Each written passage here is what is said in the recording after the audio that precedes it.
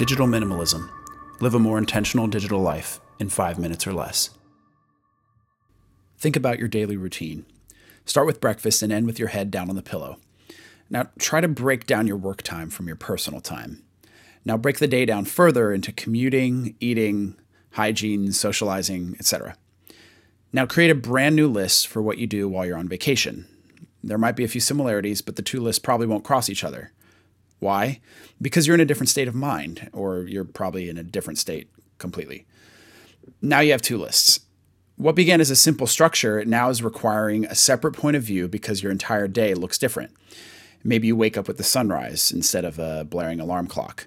Maybe you walk down to the beach and sip your morning coffee instead of rushing to that 10 a.m. meeting. Perhaps you're going for a midday hike, not picking up milk from the store, or maybe you just take a nap. And while there may be some crossover between this structure and your normal routine, like you probably still eat lunch, but your vacation routine is inherently unique because at the highest level, you're on vacation, and with the other, you're at home. But wait a second, what if you're on an entirely different season, say in between? You left your job, but you're working on your first book. Let's call this routine entrepreneurial because you're building a new venture for yourself. You're not working for anyone else, but you're also not relaxing by the pool. Your entire routine is driven by the fact that you're crafting your own thing. Now, this is getting complicated. How many of these lists are we going to create here? It could go on forever, and you probably gave up on the experiment a long time ago anyways. But in that case, you've missed the most important part of this whole experiment. All of these pyramids point to a single common denominator, and they all represent one thing: your life.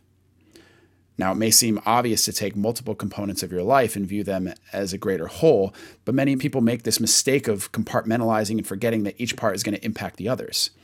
But we can do better. I love having great friends out there who create holistic approaches to home design, health and fitness, entertainment, you name it. But this requires a shift in perspective, a willingness to try out new things. And our digital lives, too, they don't need to be this fragmented.